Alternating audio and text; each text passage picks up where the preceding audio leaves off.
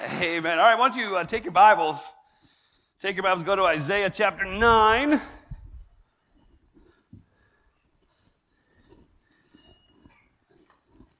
Too bad that wasn't any fun. Man. Isaiah chapter 9. So it's been quite a week. I don't know how you're feeling about it, but it has been a week. I mean, there's been some cool stuff happening. Having the Bookers get ready to go this week is exciting. We really are excited about it, but I've said this a couple of times, and I'll say it again. I think we're really excited that they're going. We're just kind of disappointed that they're leaving. I don't know if that makes sense, but we're excited about this. So that there's an enthusiasm and an excitement that comes with that. This has been a week where new babies have arrived. And so new grandparents have happened. And I was making a joke first service about grandparents carrying around the big honking pictures of their new grandbaby, but it's different, and I forgot. Now they have their phones, and right on cue, Chuck had his phone out showing the picture of his new grandbaby. I thought that was him getting up to go show everybody. I was like, man, settle down. So there's good stuff there. Good news this week. A lot of good news this week. I got to hear a lot of positive things that God is doing. I got to hear, and they were here first service, not this service, but I got to hear about somebody who came into the family of God this week. I mean, just a lot of good stuff this week, right? But always with that comes terrible news. It's been some terrible news this week. Some of it for people in their employment. Just hard news. Some, a couple that I know of anyway, this week found out that the cancer word is something they're going to have to deal with quite a bit in the next few weeks and months. Some of it has been relationship-oriented. So, Mike Clevenger. And for those of you that don't know, Holly's been updating Facebook for us, which has been very helpful. But Mike has really been going through it the last couple of weeks. A couple of surgeries. He's just not healing quickly. He just got transferred yesterday down to University of Maryland. Potential of more procedures. Just so much going on. And so while all that happens, right, I think for most of us, what settles in our soul, particularly this time of year, is, okay, but wait, okay. It's Christmas. This is the joyful time. This is when we get all the good smells from grandmom's cookies, right? The warm, comfy socks. I mean, everything's joyful. Everything's about peace. Everything's Christmassy. Where's the warm fuzzy of Christmas when I get these phone calls? And the problem is when we're looking for that peace, we start running to the wrong places. So we run to, this is crazy, but it's true. I've talked to a lot of people who've done this. We run to Dr. Phil. Right? We run to Dr. Phil to try to get our peace. And I'm telling you, you're not going to find peace from Dr. Phil. You're going to find out you're scum, but you ain't going to get any peace from Dr. Phil. We run to that. We elevate our political figures to a platform that they can't possibly succeed. We want them to be the ones who are going to bring us great peace. And the problem is what you have just done is placed a weight upon their shoulders that will eventually crush them. But they're not going to be able to bring the peace that you need. Here's what a lot of us do. We go to church and look for peace, which is awesome. The problem is there's a lot of people at church. And church would be awesome if it weren't for all the people. So the reality is we keep running, looking for peace, and we look for peace in people, we look for peace in politicians, we look for peace in church, we look for peace in all these different areas, and ultimately we're disappointed because they're not the givers of peace. And so the darkness kind of overwhelms us at times, and we can feel like we're entrenched in it. But the good news of Advent is that it was in the middle of that great darkness that a bright light crashes in. And that's what Isaiah is talking about here in Isaiah chapter 9. You can almost hear the enthusiasm and excitement in his voice, particularly in verse 2. Like a little kid who's coming down the stairs on Christmas morning, and mom and dad haven't done a great job disguising the wrapping job, and he can tell, that's my bike. I know that's a bike. And so, like most parents, we just torture them for hours. They have to look at this wrapped up, obvious bike for hours upon hours. Like, I just want to open it. And they're excited and they're joyful. That's kind of the feeling you get from Isaiah. He starts in verse 1, and he says, nevertheless, the gloom of the distressed land will not be like that of the former times when God had humbled the land of Zebulun, the land of Naphtali. But in the future, he will bring honor to the way of the sea, to the land east of the Jordan, and to the Galilee of the nations. And then hear this overwhelming joy. The people walking in darkness have seen a great light. A light has dawned on those living in the land of darkness. God, you have enlarged the nation. You have increased its joy. The people have rejoiced before you like they rejoice at harvest time, or as when they're dividing spoils. You have shattered their oppressive yoke and the rod on their shoulders, the staff of their oppressor, just as you did on the day of Midian. For every trampling boot of battle and the bloody garments of war will be burned as fuel for the fire. See, you hear the enthusiasm and the excitement in Isaiah's voice as he says, man, it was dark. It was so very dark, but then this light has come. And again, we talked about the prophetic perfect. He's speaking about it as if it has already happened, because in the prophet's mind, when God says it, it's done. God has already given us that light. And what does that light look like? It looks like, verse 6, a child. For a child will be born for us. A son will be given to us, and the government will be on his shoulders. This child's name will be Wonderful Counselor. We talked about Wonderful Counselor a number of weeks ago. We talked about how a counselor is somebody, a good counselor is somebody who can relate to the person who they're giving counsel to because they've experienced the same thing that they're going through. A counselor is somebody who can not just say, oh, it sounds terrible, can say, oh, I've been there. And so as they share their experience and the deliverance that God has given to them through Jesus Christ, there is great hope and confidence. A counselor is really good, and you can tell he's a good counselor when you look at his track record and you see changed lives following him wherever he goes. This son that has been given to us, this child who will be born for us, this one will be named Wonderful Counselor, and that's Jesus Christ himself. This one will be called Mighty God.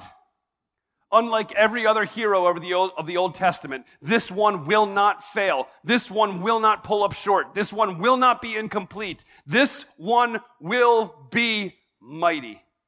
Because this one isn't just a baby who happens to be laying in a cradle of straw. This one happens to be God in flesh. So the full might and glory and power of God himself is in that child, Jesus Christ. Everlasting Father, not that the baby comes and takes the position of the father, but instead this child comes and has daddy-like qualities.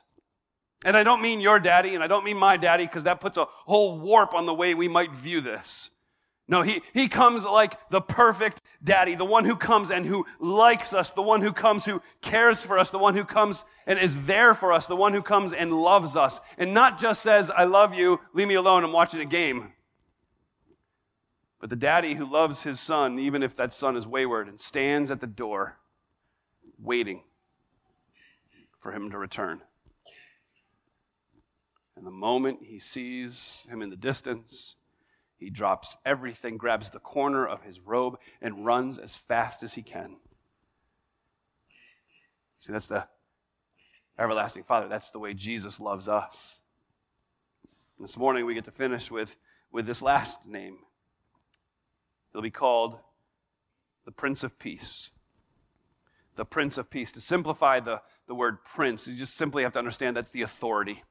That's the leadership. That's the one. It could be military. It could be political. It could be just authoritative leader. That's who this one is. He is the leader, the prince. He has all the authority, and he is the Prince of Peace. Now, when we start talking about peace in church, we get a very warped understanding of it. So let me explain this to you. Peace is not just a feeling. You understand that, right? I want that feeling. I'm going to be honest with you. I want that feeling. I want to feel the peace. I want to feel like this is what it's supposed to be. I want to feel the warm fuzzies. I want to feel like I'm at a beach and the breeze is slightly blowing and there just happens to be nobody else at the beach bothering me and my cell phone is back in my car. I want that, right? That's a feeling, right? The nice warm sun and the light breeze and the silence and the smells of the ocean. If you're in the right place, not on the bay, that gets a little gnarly. But that's all the perfect, that's it, that's the feels that I want. I want that in my soul, like the mythical fairy dust, to come and spread over me so that I feel peace. And unfortunately, within the church circles, of which you are in, obviously, much of the teaching about the very peace that comes from the Prince of Peace lands there. You're going to feel good. Now, I'm going to be pretty honest. If you know Jesus, and you love Jesus, and you're fixed on who he is and what he's done, you've submitted your life to him, there is a peace. But that peace is a byproduct of what Jesus has done for you. It's not the feeling that you go after so hard. It doesn't start with that feeling. Something else has to happen first that brings that peace along, and that's what Isaiah is talking about with the Prince of Peace. So it's not the feeling. He doesn't bring this mystical feeling that we're all chasing around. And let's be honest, peace isn't the absence of conflict. Let me explain what I mean by that. So let's just say that there's a situation happening in your home and you and your bride are having a disagreement of sorts. Not that any married couples have disagreements. It's always wonderful and romantic. Never a disagreement. Amen? Okay, so in this illustration, because none of you know what it means to disagree with your spouse, I'm going to use myself as an example.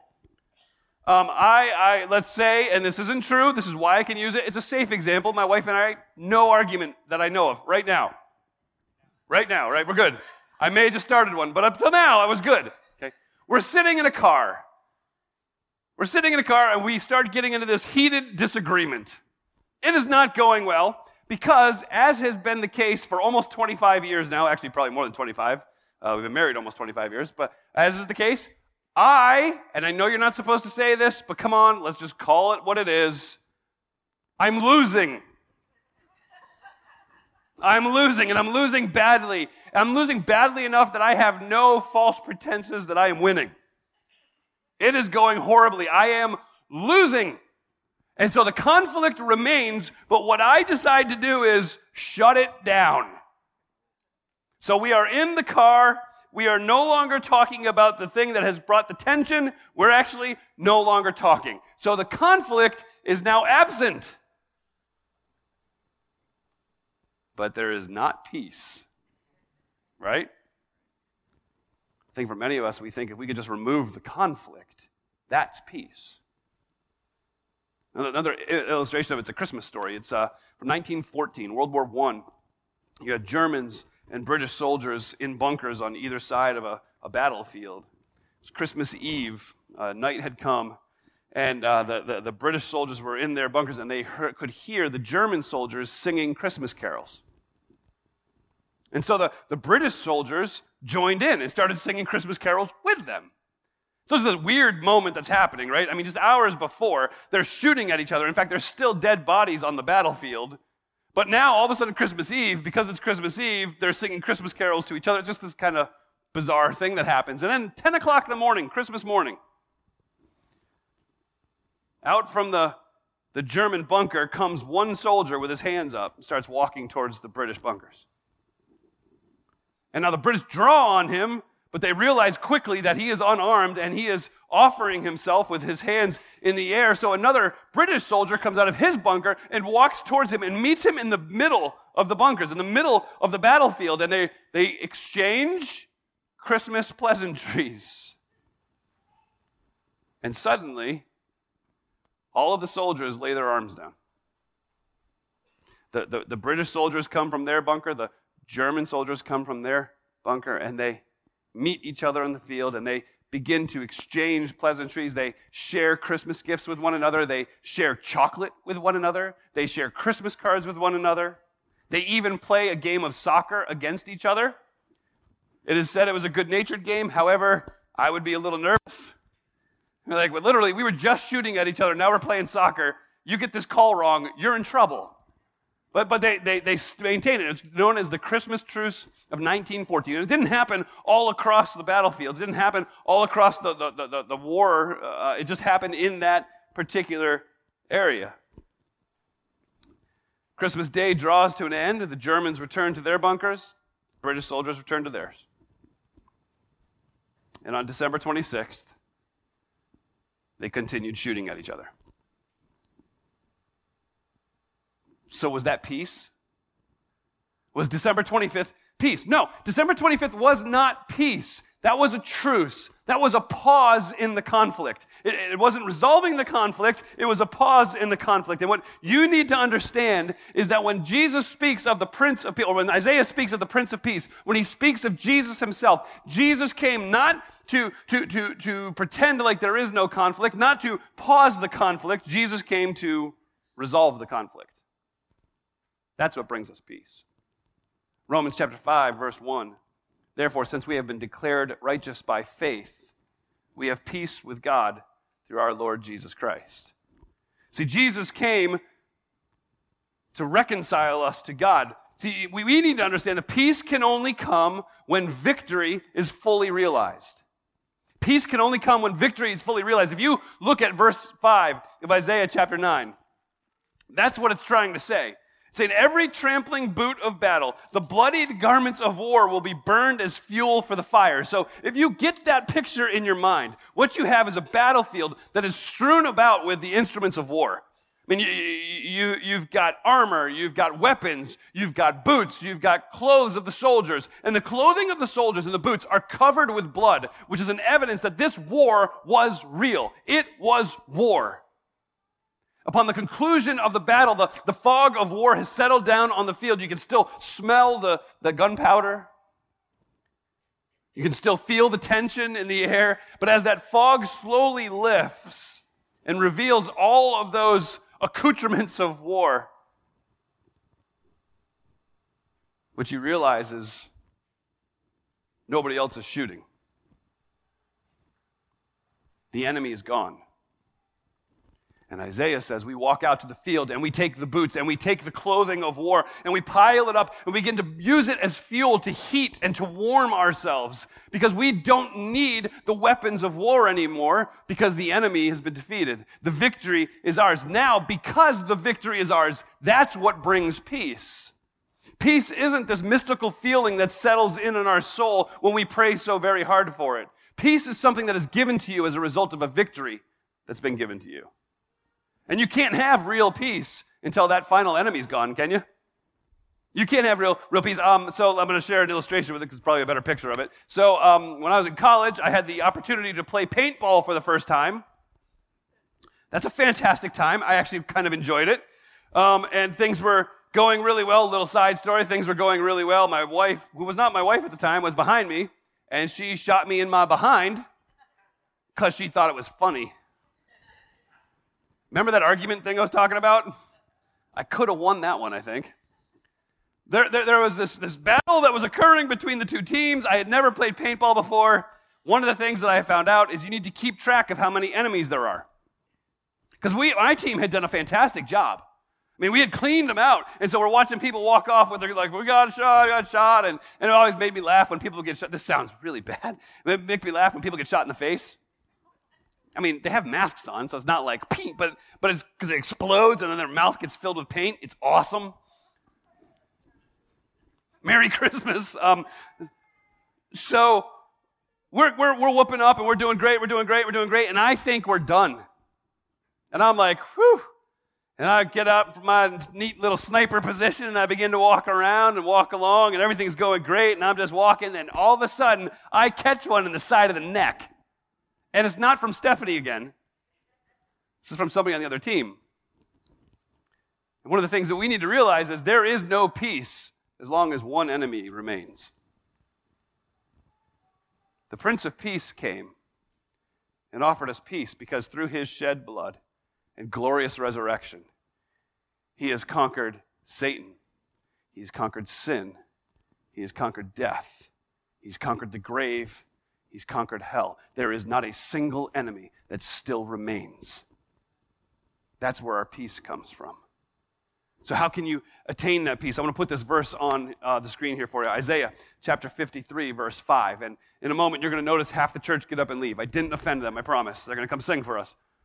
Okay, Isaiah 53, verse 5. Where do we get this peace? Where does it come from? Well, Isaiah 53 explains it to us. It says he was crushed, talking about Jesus Christ himself. He was pierced because of our transgressions. He was crushed because of our iniquities. The punishment for our peace was on him, and we are healed by his wounds. When Christ came and conquered sin and death and hell and the grave and Satan himself, he did so by sacrificing himself on the cross for your sins. The punishment for your peace had been purchased by Jesus Christ himself. And it's not something that you can earn. You can't earn the payment for your peace. You can't earn it. You don't deserve it. You simply can accept it, and that's what he is offering you. He is offering you the opportunity to accept his payment on your behalf, to live a life that is marked by freedom from the enemy, total victory, and absolute peace. But we're still surrounded by darkness. And dark gets darker. We see creation groan for its Redeemer to come back and restore it back to its place of perfection.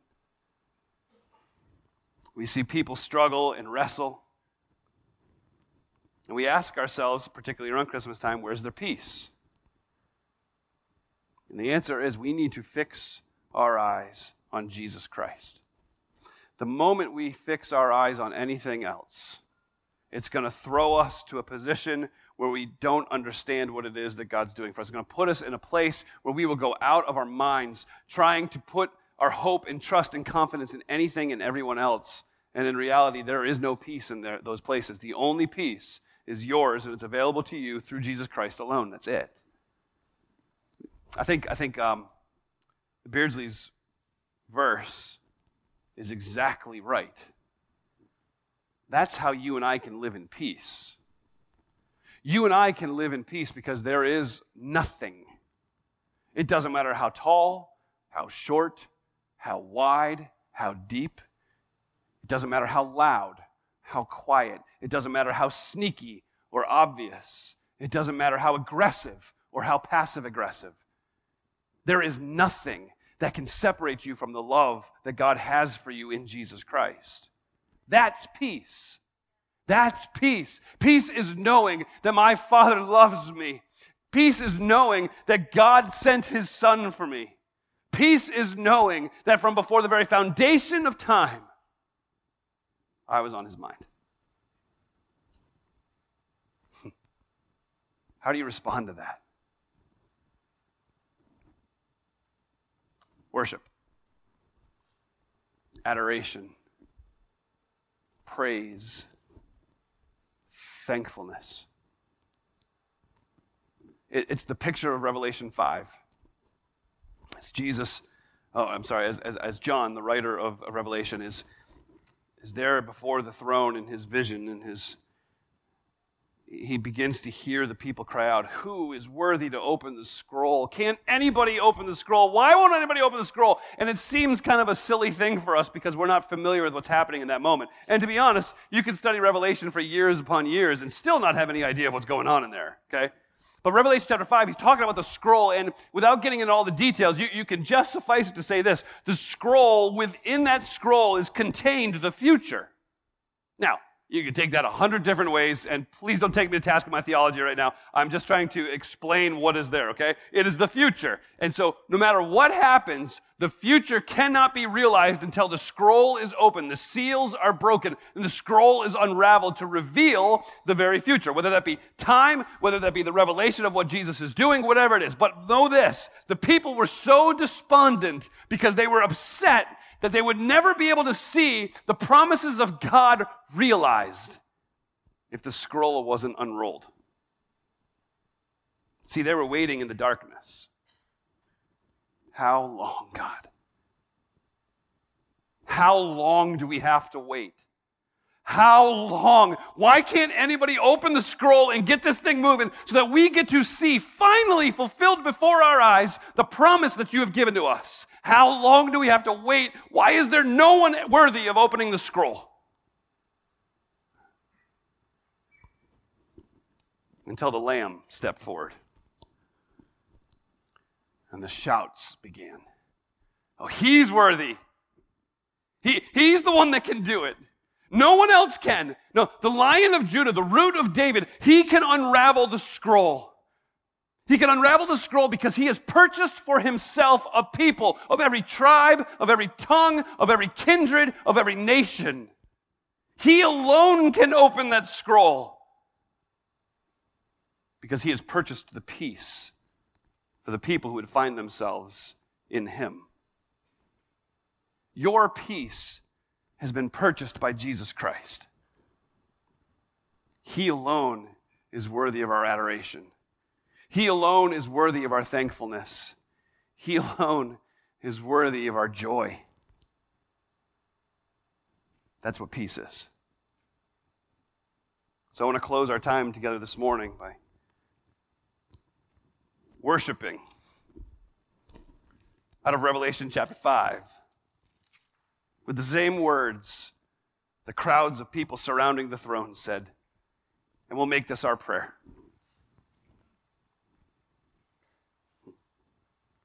God, you are worthy to take the scroll,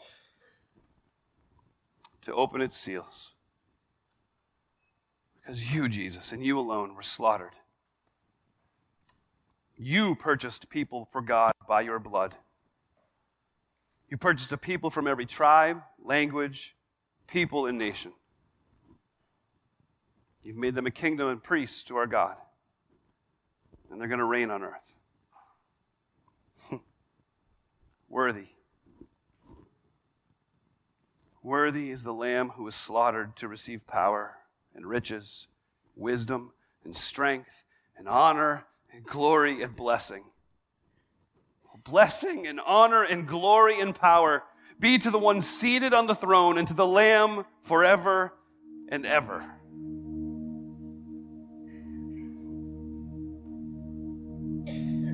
God, Jesus is the only one who is worthy.